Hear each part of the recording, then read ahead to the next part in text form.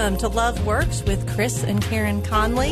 This is Karen, and I am here with Chris Conley, who is the lead pastor at High Point Church in Memphis, Tennessee. We are just excited that you are joining us. We hope that you were able to catch our last broadcast where we began the conversation in the whole context of this topic of mentoring. What we are hoping to do is to provide a great resource for you to be able to know if maybe you're at that place in life right now where you feel like you have something to offer, maybe a younger woman or man, somebody that's just maybe a step behind you in their walk with the Lord, and you want to be willing but not really sure what that looks like. That's what we're here for. We want to be able to equip believers to be able to become that man or woman that will be mentoring other people. Last time that we were together, we kind of began that conversation and we talked about that first time that you meet. We talked about how important it is to have that relational connection. Hear the person's story. This person that is interested in being mentored, maybe they've approached you,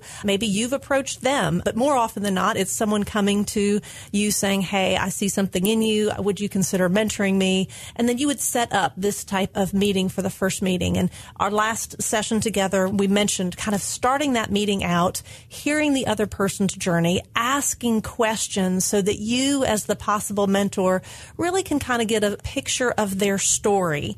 As we pick up today, Chris, I want to jump in kind of once you're past those introductory conversations, which are very important. We talked about that last time, but moving beyond that, what are the types of questions that you as the mentor need to make sure that you ask during that first session as you're setting the stage for a potential long-term relationship as a mentor? Where do you start in terms of asking questions of this possible mentee? This is vitally important because most people, when they ask you about mentoring them, they've never been mentored before. It's a very generic kind of conversation. I know this is something that has helped some people. I know it's a big topic. I know a lot of people talk about it, but they don't understand the specifics. And so in order for this mentoring relationship to be successful, we do have to dive into some of those specific questions. And so as the mentor, I want to hear from the person that is asking me to mentor them what their goals are. And that begins with some very generic questions in this sense. Why do you want me to mentor you? Now, when you ask that question, you just want to pause and listen. You're trying to force them to think. They may not really know, but this is an opportunity for you to shape what they're really asking for, to begin to understand whether or not you're the right person to mentor them. Because once we begin to narrow our focus and understand what they really need from this mentoring relationship, then we can evaluate whether we're the best one and most qualified one to provide that. I find this when I'm working with women that it's important if you are the one that is being looked to mentor this other woman, even in this very first meeting, that you take on the leadership role. So many times, either out of humility or insecurity, we might just kind of dance around different questions or not act like we want to take too much charge. But I do think it's important, like you said, to shape this, to make sure that you do take the lead and do get them to need to, to respond to you and give you some meat so you know really what you're working with, because you are going to be the one probably that's going to be able to better determine if this is a good fit more than possibly they can. It's essential. It's one of those things where they have come to you, and in coming to you, they understand that there's something they don't have and there's something that you do have. So just go ahead and let's not have false humility. Let's go ahead and appreciate the fact that they're looking to me for a specific reason. They see something in my life, in your life, that they want in their own life. So act like you know what you're doing. And in that regard, lead them through these questions. And sometimes you just want to explain, say, hey, in this first meeting, here's what we're going to do. We're going to connect relationally. Then we're going to define the goals of a mentoring relationship. And we're not necessarily committing right now. We're evaluating whether or not this would be a good relationship and what's the best way for it to be successful. That's vital for both parties to understand in this first meeting. It is not that the commitment has already been made. And I would encourage someone, if you have been approached by someone and they say, hey, would you mentor me? That the answer is not yes. The answer is, I would love to pray about it first. And secondly, I would love to get together and talk about it. And I find, at least in my experience, and you tell me if this would ring true in a more global sense of experience, it's very helpful to go meet with that person and have that conversation in the context of praying through it. There's certainly some perspective of, if God brings someone, this may be who God has provided for you to pour into. But there's also needs to be some discernment in there to go, does my life experience and does my journey make a good fit for this particular person? Well, just because the desire is there and the need is there doesn't mean it's the right fit. And so by having that exploratory meeting and beginning to connect relationally and define those goals, you can discern whether or not you are the right mentor for this mentee. If not, then you're going to have a good idea as to who might be in your circle of influence. And so as we think about this, that first question is, why do you want me to mentor you? And then just listen. And as you listen, try to pull some specifics out of them, because at first they're a little bit uncertain and they're not going to know exactly. It's okay for you to interrupt them. It's okay for you to shorten their answer. It's okay for you to begin to say, what specifically do you want from this relationship? And that kind of leads into the second question. What are your goals for this mentoring relationship? And so you're trying to get them to think, if we were to meet together for 6 months, what do you want to see to be the result of us meeting together after 6 months? To force them to think about actually accomplishing something. Sometimes people will say, I just kind of want to hang out and just learn from you. And yeah, there's an aspect in the mentoring relationship where we do some social fun things together. But it's got to be more focused than that. They do need to be able to articulate goals. And if they can't, then you begin to help them articulate goals through this meeting. And that is something that I've been more successful when I've maybe talked to this person in advance, maybe when I'm on the phone with them setting up this meeting, to say, here are a couple things that I want you to think through that when we get together, I would love for us to talk about. And so I might even give them these questions in advance of, why do you want me to mentor you? Or what are your goals for this mentoring relationship? Because you're right, there's some people that they've just kind of hit a bump in the road. What they've seen, if they've been in a church body or they know somebody who's been mentored, they go, okay, well, when she got stuck, she found a mentor, and maybe that's what I need to do. And they've really not thought through it further than that. So for you to give them those questions even in advance might even bring a more fruitful answer when you're actually together. That's a great idea. Different personality types need more advanced information. Surprise, I would be the one that would be asking the questions in advance because I like that stuff in advance. Exactly. As you do, if you think about it, sometimes you can use these illustrations when you give that advanced information. If you were working with a personal trainer and you were trying to decide, okay, what's the best way for me to get in shape? What's the best exercise and diet program? That person's going to ask some questions from you as to what your goals are. And they're going to ask you to bring some information to that first meeting to discern that. Really, this is a type of spiritual training, right? So in this mentor-mentee relationship, you're the personal trainer and you're trying to help that person accomplish their goals. In that context, we've given them 2 questions. Another question maybe to throw out there to the person that is asking you to mentor them is, what would make this mentoring experience successful? Elaborate on that. What are you looking for when you ask that question? Well, we're trying to start with the end in mind. So if they don't really know the answer to that, then we don't know if we're being successful or not. A lot of times there's some hidden expectations. And we're trying to define the expectations so that we can actually design a mentoring process, a plan for the mentoring relationship to help us hit the goal. When we ask this question, what would make this mentoring experience successful? We want them to think about, what's the problem? How can you help me solve the problem? As a result of this relationship, this is how I have advanced. This is how I'm better. This is how I have improved. And again, you want to be able to celebrate the wins along the way. And so by defining those, then you can encourage them along the way and say, look, you're making progress in your goal. all of this sounds really good, but I'm imagining for some people, this sounds really formal. Goals and all of this stuff that they've got to think out in advance. Is there a scenario where a woman comes and just says, I really do. I just want to hang out with an older woman. I just want to kind of be around and learn from her. What do you do if that's what their desire is? Well, there are informal mentoring relationships where you kind of learn by being in a close proximity. You learn by being in a circle of friends. You learn by simply just kind of observing and watching this person's life. This type of mentoring is more strategic. It's more structured. And unapologetically, I tell that person, listen, I value the relationship.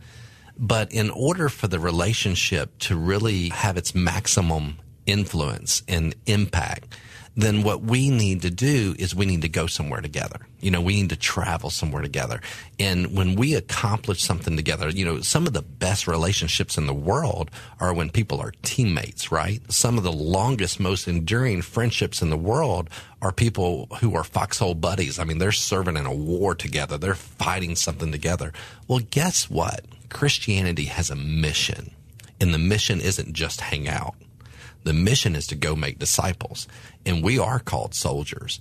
And what we're to do is we're to team together to accomplish something. Now, in that, we build incredible relationships along the way.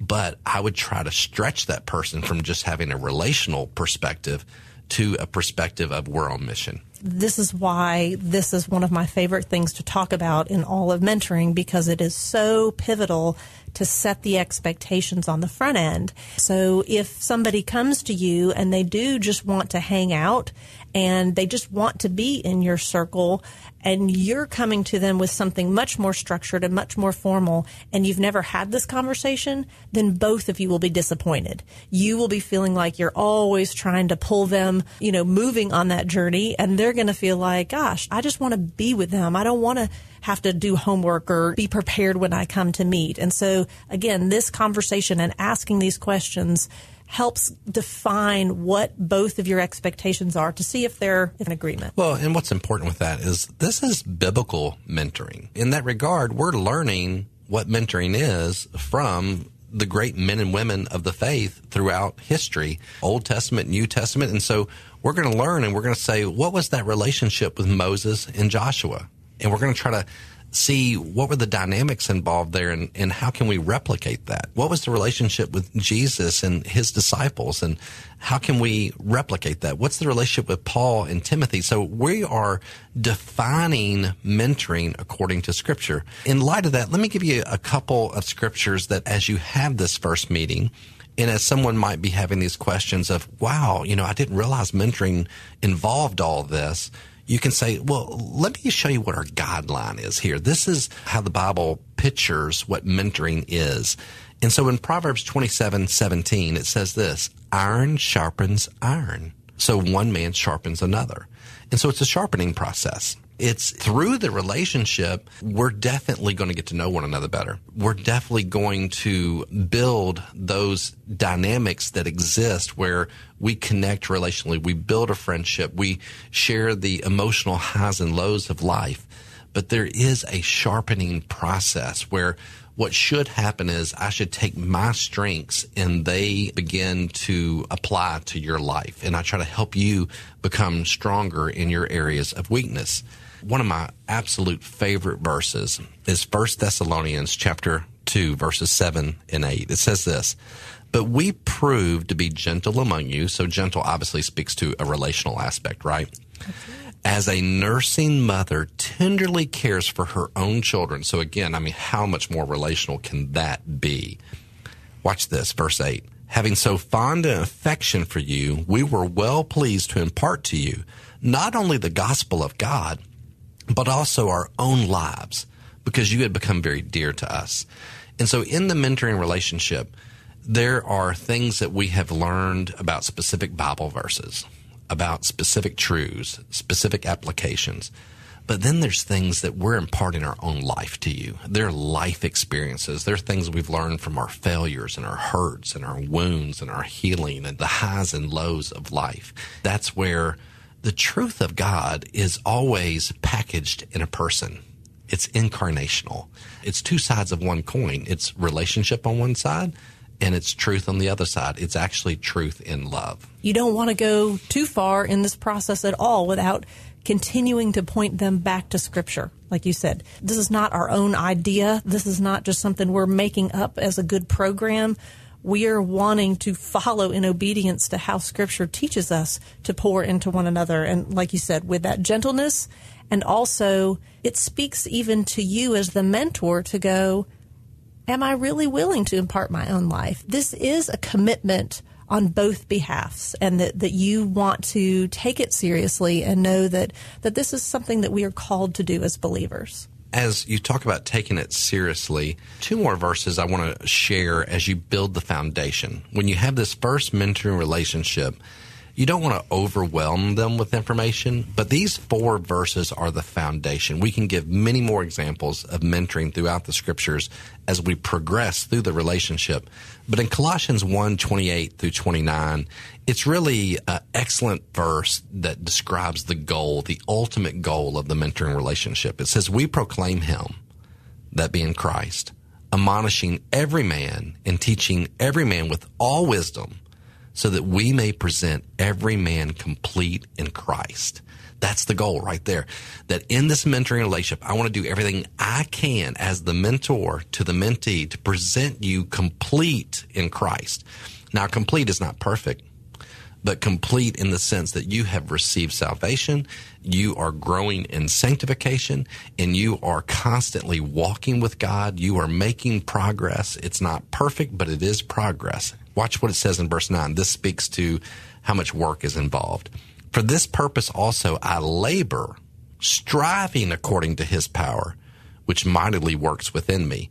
So it's a labor on behalf of the mentor, but it's also a labor on behalf of the mentee. And here's a very, very valuable truth. If me as the mentor, if I'm working harder at your faith development, at your love relationship with God, than you are, then there's something wrong.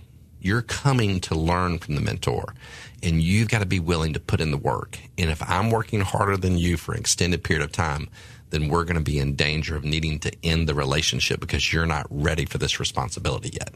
That is a great truth to present in that first meeting, because quite honestly, in the culture that we are in, not many believers really have been brought up with an expectation that their walk requires work. It's more casual. It's more show up and listen, and that's not a threat at all to the person that you are considering being their mentor, but it just gets the wheels turning. It's more in the context of them understanding, listen, I want to pour into you, and I want to be used of the Lord in the way that God wants me to be used in your life. For them to understand this is a two-way commitment, and it requires them to work as well. And that may be new for them. That doesn't mean that you can't be their mentor, but it does mean they need to begin to put some expectation on their commitment level as well. This type of mentoring isn't just the new believer.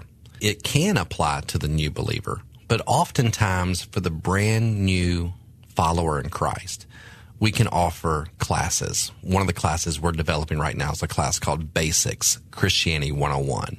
So that new believer can go into a class, learn the basics, build the fundamentals into their life, and as they do that, they build some elements of faithfulness. And they can make progress by being an active member, participant, partner in the local church.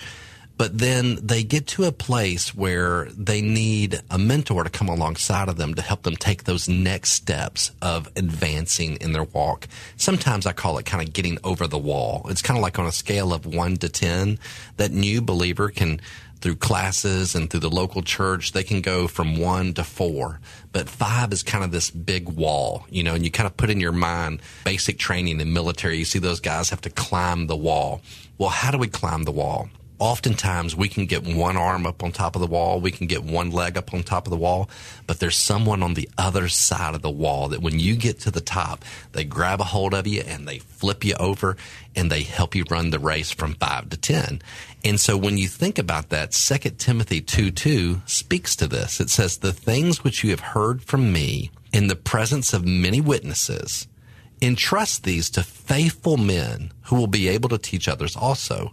So this type of mentoring has an element of faithfulness that has already been developed. The new believer has gone to a new believer's class, a basics class. The new believer has consistently gone to worship and is getting plugged in through the life of the church.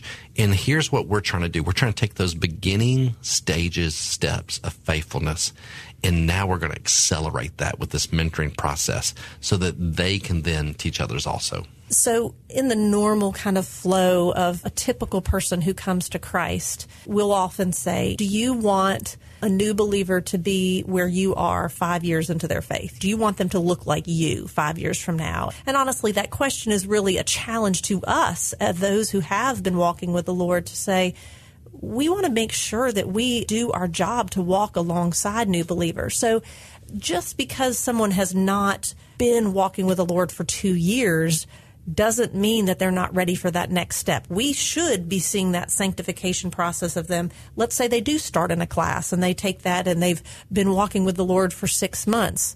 Even though that's not what happens in our culture, they should be moving down that scale of 1 to 10 or whatever you want to say. We don't need to wait till they've been a believer for 6 years and they've been stuck before we're doing this. Absolutely not. The new believer can grow in maturity rapidly. And there are many people who, in chronological age, they've only been a believer for 18 months. But man, if they have been faithful, sometimes they're more mature and more faithful than someone who's been a believer for 18 years. We don't want to teach people to sit. Okay, you've become a new believer. Now you got to acquire all this Bible knowledge. You're just going to sit and you're going to listen and you're not going to do anything. In doing that, we're just teaching them to sit.